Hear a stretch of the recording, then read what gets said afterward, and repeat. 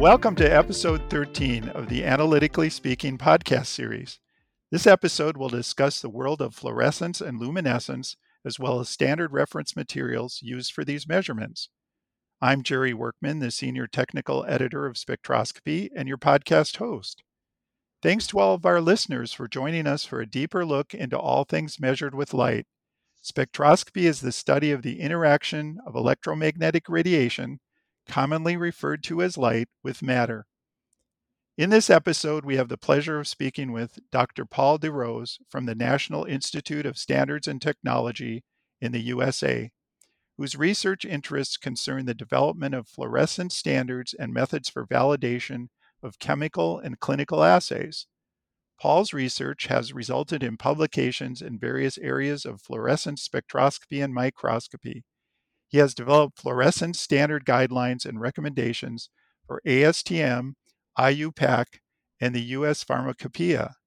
He is also the chair of ASTM E13.01.01 Subcommittee on Molecular Luminescence. We have invited Paul to our Analytically Speaking podcast to discuss his research on the advancement of fluorescence and luminescence spectroscopy. Well, Paul, thank you for joining us today. Thanks, Jerry. Great to be here with you. Well, Paul, please tell our audience a little about your history in exploring standards for use in calibrating spectroscopy instruments for fluorescence and luminescence measurement systems. Yeah, sure.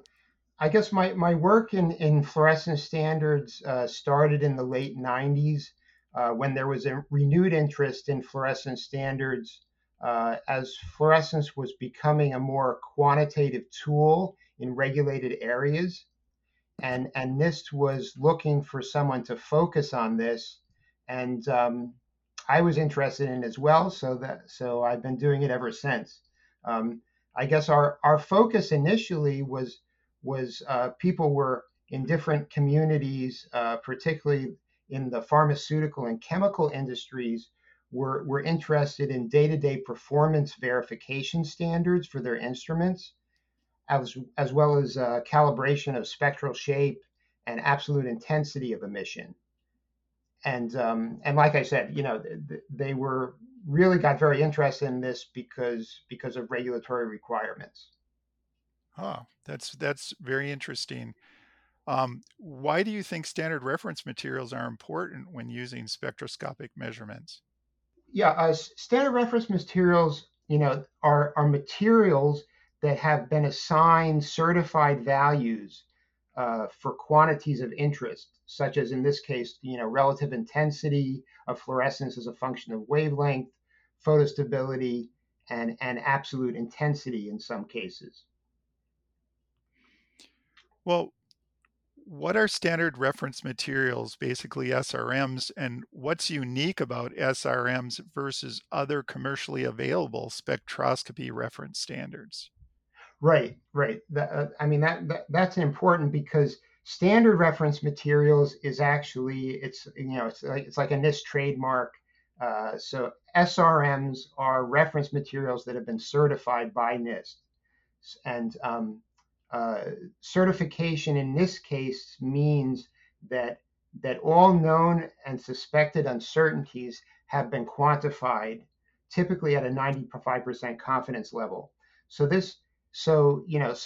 are other certified reference materials, but I think NIST is very rigorous in our treatment of the accuracy of the values and the exact uncertainties related with those values. Well, Paul, to follow up on that, what are some of the key features required to create an accurate SRM? Yeah, I would say for fluorescent materials that you want to use for standards, you want them to be homogeneous, free of impurities, stable over time, and photostable. I think those are four that you always want, no matter what you're trying to do with the standard. Also, as far as making them, friendly for users and also useful, you want them to be easy to use and also fit for purpose. Well, how do you go about designing and testing a standard reference material? Yeah. Well, I think the first thing you have to do is, you know, who's your target audience? So you have to identify your target audience, and then once you think you have a target audience with a critical mass, um, NIST can't work on everything. We don't have the resources for that. So we have to pick and choose carefully to see things that are going to be most effective within commerce, particularly in the U.S. So in order to do that, we typically have NIST workshop or workshops with key stakeholders in the particular area we're targeting. So also the materials need to be identified, and then we also need to test them. Well, with all of the SRMs that you create at NIST, do you have a publication that goes with each one, or how does that work? Typically, yes. Typically, we have a publication.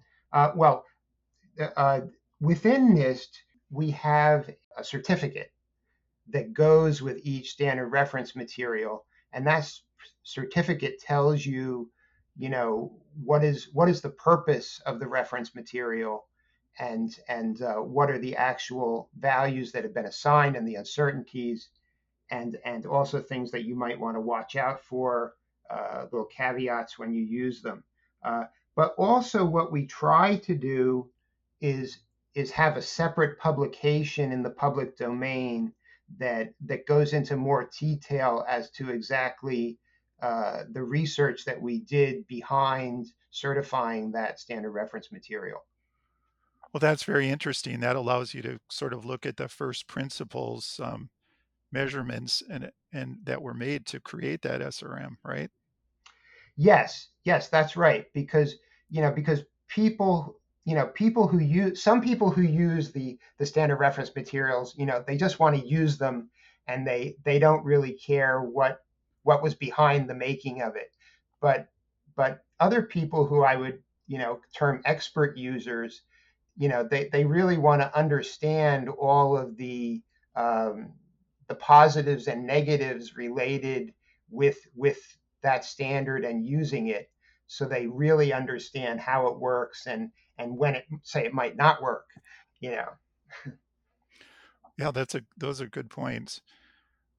What are some of the challenges you've experienced over the years in making useful standards? Well, I would say the challenges are twofold. One has to do with instruments, and the other has to do with materials. So as far as instruments are concerned, uh, the first fluorescence standards we made were general application standards for calibration of fluorescence spectrometers. And in that case, we had to modify a commercial instrument in order to understand the uncertainties to the extent needed to specify those uncertainties. And also, more recently in clinical diagnostics for flow cytometry, we had to build our own instrument because there wasn't a commercial instrument that would enable us to certify the values we wanted to certify. So that's from the instrument point of view. Obviously, also you have to not only identify materials that that you that might be fit for purpose for what you're trying to achieve, and that can be very time consuming. Uh, but you also have to characterize that instrument and that those materials and the uncertainties related with those materials. So there are uncertainties related with instruments, and there are uncertainties related with materials. We put those all together into a total uncertainty related with the values we measure. That's quite interesting, and it gets into a lot of metrology and statistics. Right, absolutely, and that's a large part of what we do at NIST. I think our our quality and value for the communities that depend on us has a great deal to do with just that. Well, Paul, you authored the NIST document entitled Standard Practice for Determining the Relative Spectral Correction Factors for the Emission Signal of Fluorescence Spectrometers. and that's the NIST document NISTIR 7915. That's reference 1 in our show notes for all the listeners. All of the references we discussed today will be in the show notes. Would you explain to our listeners what this standard contains and how it's used? Sure. So this standard practice is meant to spectrally correct for your detection system on your fluorescence spectrometer. So, every fluorescence detection system has a different spectral responsivity, and fluorescence is an absolute technique, unlike, say, absorbance, which is a ratio technique where you're comparing, say, the light that comes out versus what went in. You know, Fluorescence is an absolute technique, so it's not ratio to anything else. And because of that, if you measure the exact same sample on 5 different instruments, you're going to get 5 different absolute intensities and also 5 different spectral shapes. So it's a difficult challenge, and so in order to correct for spectral shape, so you get the right fluorescence emission spectrum, you need to correct your detection system for its responsivity. And uh, in this standard practice, we recommend 3 different techniques. One is based on a calibrated light source. The second is based on a calibrated detector, and the third is based on certified reference materials. Now, 1 and 2 can work great, but it takes a certain level of expertise to know how to use and set up a calibrated light source or a calibrated detector, whereas certified reference materials, in our case SRMs, standard reference materials, um, uh, look just like your sample, so you can just drop them in and measure them and use that to use your spectral correction for your instrument. So, if most users would just require the SRM, right? Or would they require the other calibration technique? That's right. Most users would just require the SRM. So I guess that's my point, that SRMs are much easier to use than some of these other artifacts or techniques. Interesting. One subject that is included in a well-written standard is the useful measurement geometry or the configuration of the instrument with respect to the sample for accurate measurements. How important is measurement geometry when measuring SRMs? Well, it's actually very important, particularly for absolute fluorescence intensity, uh, because, for instance, if you have a 90 degree transmitting geometry where you're detecting the fluorescence at 90 degrees relative to the excitation light, um, you're going to get a different absolute intensity than you would get if you measured that same standard based on surface fluorescence, where you're looking at the fluorescence coming from the same side of the sample as you excited it, which might be used, say, in a microscope, for instance. You know, um, I guess the thing that doesn't change that much going to different geometries is the spectral shape. So I think spectral shape is less geometry dependent than absolute intensity. Oh, that's that's new information for many of us, I think. Right. I mean, your spectral shape can change a little bit, uh, because you may have inner filter effects going on in your sample, or things like this, and there are also different uncertainties related with different geometries, but the actual values themselves, as far as the shape is concerned, it's not that dependent typically. Well, as a follow-up, in fluorescence and luminescence measurements, the spectrum ordinate axis, or the y-axis, is in arbitrary units. Those are abbreviated as AU, of intensity. So how is one Right. able to use such measurements for quantitative work? In other words, how does one correct emission intensity to make emission spectra useful for quantitative work? Right. Um, Well, I mean, it depends on a lot on what you're trying to quantify. So I think, I think most applications of fluorescence spectroscopy don't require that you actually know the absolute fluorescence intensity of a sample. Often what may be most important is knowing that the sample intensity is not going to change over time, or it's not going to change if I irradiate it for 1 minute versus 5 minutes. You know, so stability is really important there. And then there are also many assays which don't use absolute fluorescence intensity, but they use the actual spectral shape. So that's why spectral correction is important as related to the standard we just talked about. Um, so for instance, it may be important, spectral shape is important when you try to quantify the intensity ratio between two fluorescence peaks, where each peak corresponds to a different species, for instance. So that would be a really important area for spectral shape and having the correct spectral shape. Also, spectral shape may be used as a fingerprint for a particular species. Now, as far as absolute fluorescence intensity is concerned, many specialized fluorescence instruments today do not measure a spectrum. They may just measure an integrated intensity over a particular spectral region, which is, say, determined by a bandpass filter, right? And in that case, corrected spectra can be used to correct for the spectral mismatch between, say, the species that you're trying to identify the concentration of, and the particular reference fluorophore you may use to quantify that. So for instance, in flow cytometry, where we're counting cells, uh, for blood tests, say, you want to know the amount of fluorescence that's coming from an individual cell, and it's, because of geometry, so geometry is important here because each instrument's going to have a little different geometry. So the absolute intensity really isn't even useful.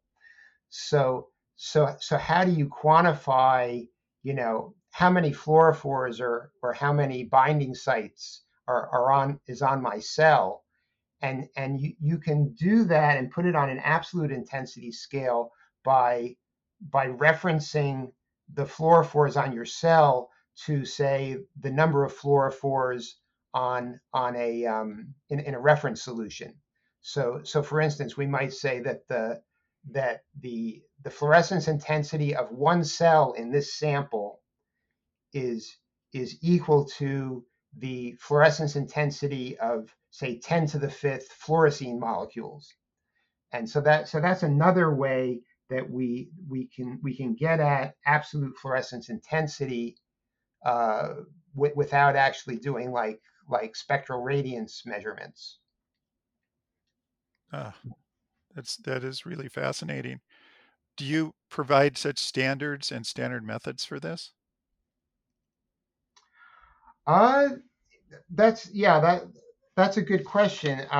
We're developing them, and what we offer at the present time is, in the area of flow cytometry. At least we have a NIST flow cytometry standards consortium, and members of that consortium uh, can uh, send us their calibration beads. So many of the people involved in this consortium are calibration bead vendors that sell calibration beads to people to calibrate their instrument.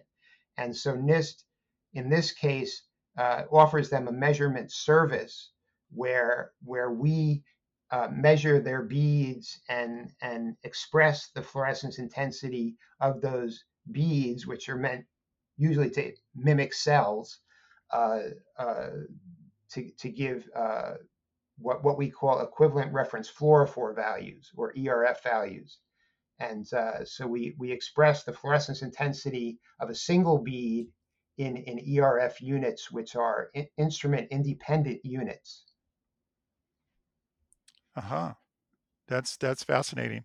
Just to remind our listeners that your contact information will be in the show notes that go along with the podcast. The next, I have another question is because fluorescence is such a sensitive technique, you stated that corrected fluorescence emission spectra could be used to make quantitative biological measurements in flow cytometry and fluorescence microscopy, with the potential for online water bioburden and water quality analysis, that's detecting microbes in water, for toxicology and ecotoxicology of nanomaterials, and for protein drug and biotherapeutic efficacy. So, what do you envision as being the most important of these applications? Well, I would say potentially they're all important, but at the present time, I'd say just because these areas are the most active, as far as and they're the farthest along, I would say flow cytometry is really important, fluorescence microscopy is really important, and water quality is really important. And these are the three most developed areas for quantitative fluorescence standardization to this point. In the other areas, such as toxicology and protein and biotherapeutic efficacy, uh, there is great promise there for using quantitative fluorescence, but the applications uh, haven't been developed to the same extent at this point. Ah, well, in your published paper, one of them was entitled Expanding NIST Calibration of Fluorescence Microspheres for Flow Cytometry to More Fluorescence Channels and Smaller Particles. That's reference 2 in our show notes. You use fluorescent calibration beads for determining that an instrument independent fluorescence intensity scale is dependent on measuring corrected fluorescence emission spectra. Could you explain the significance of this work for our listeners? Sure. Um, Well, fluorescent calibration beads have been used to calibrate flow cytometers for measuring bioquantities, say such as the gene expression of individual cells for 20 years or more. What has changed is that biologists and medical doctors don't just want to know whether or not a gene is expressed, but want to know how much it's expressed. So again, fluorescence has become more quantitative. And in this case, this is done by comparing, as I explained already, the intensity of a reference fluorophore to that of a fluorescent cell label. And in our case, NIST has established with key stakeholders in the flow cytometry community this equivalent reference fluorophore or ERF scale. Um, and also, as I mentioned, NIST is now assigning ERF values to calibration beads. Paul, thank you for that explanation. In another paper entitled Number Concentration Measurements of Polystyrene Submicrometer Particles, that's reference 3 in our show notes, you describe the use of submicrometer particle standards for instrument calibration to measure number concentrations and size distributions of submicrometer particles. Would you briefly explain this work and what you discovered? Yeah, sure. Um, so so basically, what we're trying to do here is that for micrometer sized or as a biologist might say, those are cell sized particles.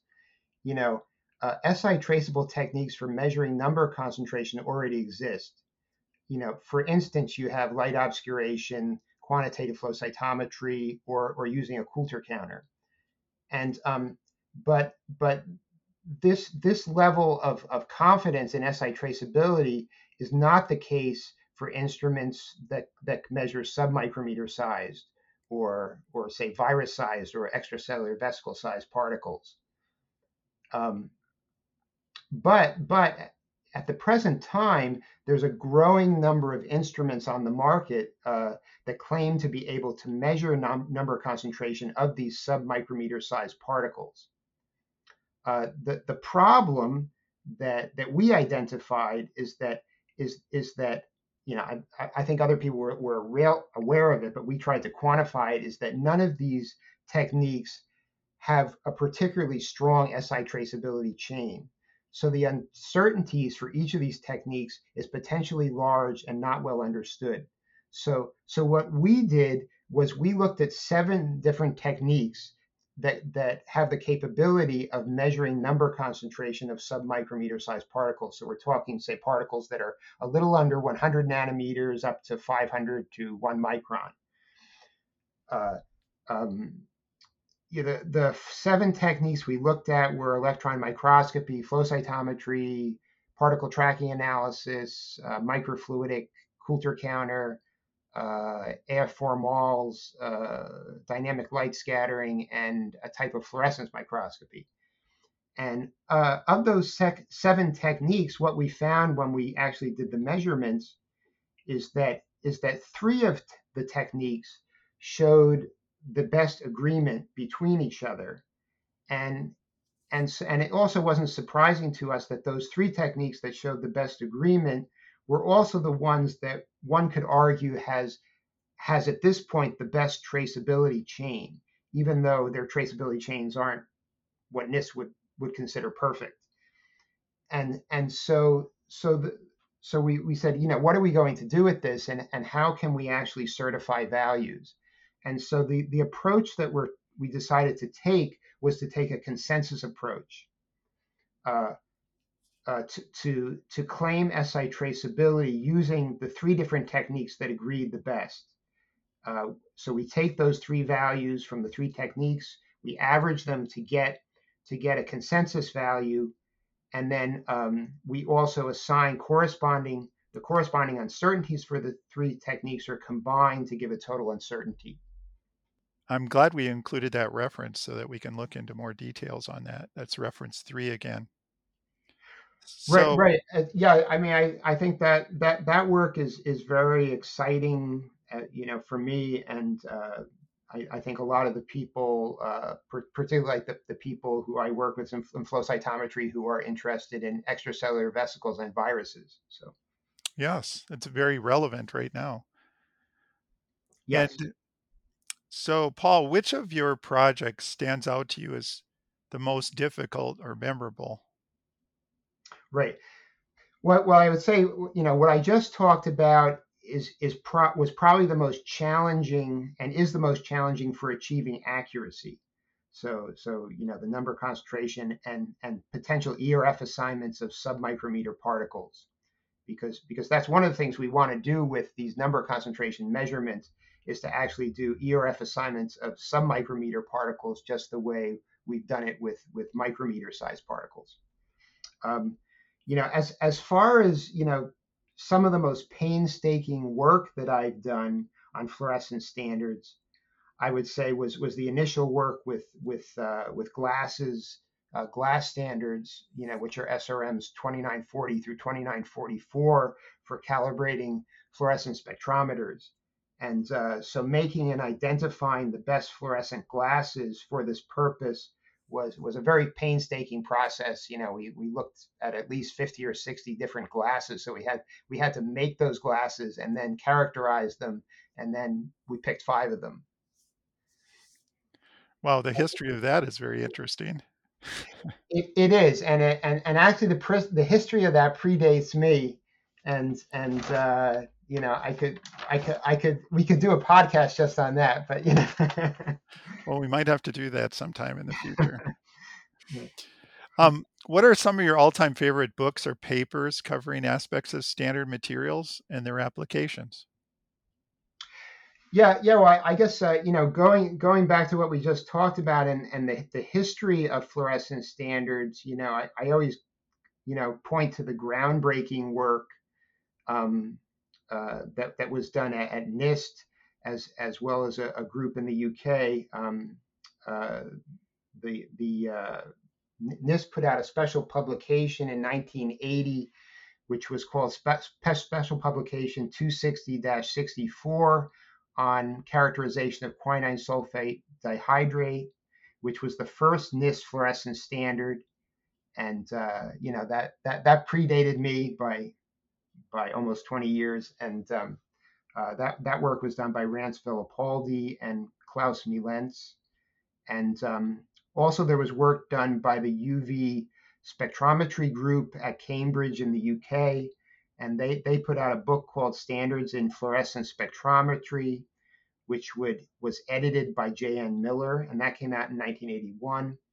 And then there was also a book that was put out, which was a compilation done by people at NIST, which was called Measurement of Photoluminescence Volume 3, Optical Radiation Measurements. And that was edited by Klaus Mielentz and came out in 1982.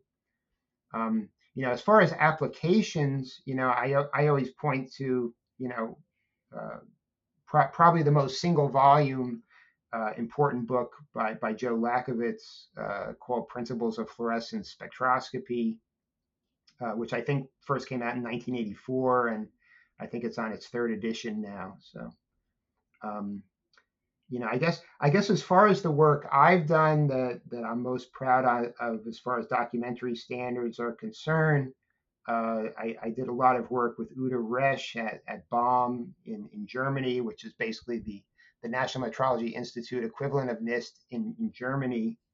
And we did work on fluorescence standards for ASTM. And what came out of that was the standard guide for fluorescence, E13.01.01, instrument calibration and qualification. That came out in 2009. And then we also did some publishing with IUPAC on fluorescence standards in their journal on pure and applied chemistry, and a few papers on that came out in 2010 and 11, I believe. And so are those papers, Paul, listed on your website, basically? Yes, I believe they are, but I could give you a complete, I guess, bibliography if you need it. So. Okay, great. We also just point out to our listeners that there's links to your reference to your website and to some of the other work that you've done. That'll Oh, be in great, great, that'll be in great. the show notes too. Yeah, thank you. So, what scientific committees or groups are the best to be involved in or to contact for detailed information on how to apply these standards and specifications related to the standards? Right. Well, I've already mentioned ASTM International quite a bit, and if you had asked me this question 10 or 15 years ago, I would say that ASTM probably by far had the most activity in documentary standards for fluorescence spectroscopy and spectrometry, and most of those are for general applications. There's E388 for wavelength accuracy. There's E378 for linearity of fluorescence spectrometers. There's E579 for limit of detection of spectrometers. I already mentioned the E2719, which is the fluorescence guide, which basically tries to cover everything that you might want to standardize on a fluorescence instrument. And then we also talked about the NIST IR, which was the original version, but it actually in its later version became E3029 on spectral correction of fluorescence spectrometers. But I think what's really changed recently is that the groups that are most active now are in specialized areas. So you have specialized applications of fluorescence where there's more. So you're dealing with focus groups, and and that really attests to the fact that fluorescence spectroscopy is a mature technique, and so that the general application standards have more or less been covered and well understood, whereas the specific applications are yet to be tackled in many cases. And so some of the organizations that I'm working with at present are the NIST Flow Cytometry Standards Consortium, which is in the process of creating documentary standards for flow cytometry related with fluorescence measurements. There's also the Online Water Bioburden Analyzer Working Group, which is trying to tackle the measurement of microbes in online water for making biopharmaceuticals. You know, obviously they don't want microbes in their water, and but in order to know that they're not there, they have to be able to detect them if they are there. And there's the Clinical and Laboratory Standards Institute, CLSI, which recently put out guideline H62 on validation of assays in flow cytometry. And then there are a variety of different international societies which are interested in creating documentary standards, such as ISAC, which is the International Society for the Advancement of Cytometry, and IEV, which is the International Society for Extracellular Vesicles. Just to give you a few examples, of how fluorescence is really becoming more and more specialized, and there's a lot of specialized instruments out there. Well, thank you for that. That's a lot of information. Just to remind our listeners that the ASTM E standards are available from ASTM, and you mentioned quite a number of those. Yes. So, are there limitations on how useful standards can be, for example, when measuring fluorescence materials? Yes. I mean, standards are particularly useful for instrument calibration and performance verification. Uh, but it is often very difficult, if not impossible in some cases, to make standards that have the same fluorescence characteristics as the sample of interest. So for instance, in the medical field, uh, many people who are involved in, say, imaging pathology, or even surgeons are interested in human tissue standards.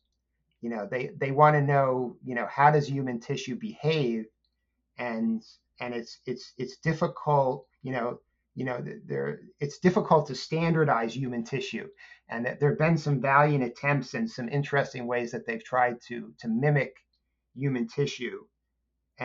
But you obviously, you can't just use human tissue itself as a standard, because each tissue sample is potentially different. So in many areas, it's quite a challenge to even make a standard that would be appropriate. Understand. In closing, what would you tell our audience is the big secret about using SRMs for their measurements? Well, I mean, I don't know if it's a big secret, but I would give, if I wanted to give good advice, I would say be standards proactive. Because standards are not simply tools to tweak or correct a quantity after you've measured it. It's often too late at that point to do it right. So I look at them as essential. They're essential tools for understanding the characteristics and limitations of your instrument. And it's because it may be difficult to understand the significance of a measurement until you first qualify the instrument with standards. Well, thank you, Paul, for this very informative discussion about your work. I'm quite certain our audience has learned a lot about standard reference materials, or SRMs, used in spectroscopic analysis. Your comments and research on this subject have been fascinating. And to remind our listeners again, that in the show notes, there'll be a lot of information on how to find papers and contact you and look for other research related to this topic. My thanks to all of our listeners and production and editing team that's worked to make this podcast possible.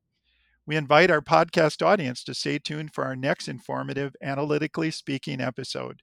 And remember what Albert Einstein once said: anyone who has never made a mistake has never tried anything new. Well, thanks for listening.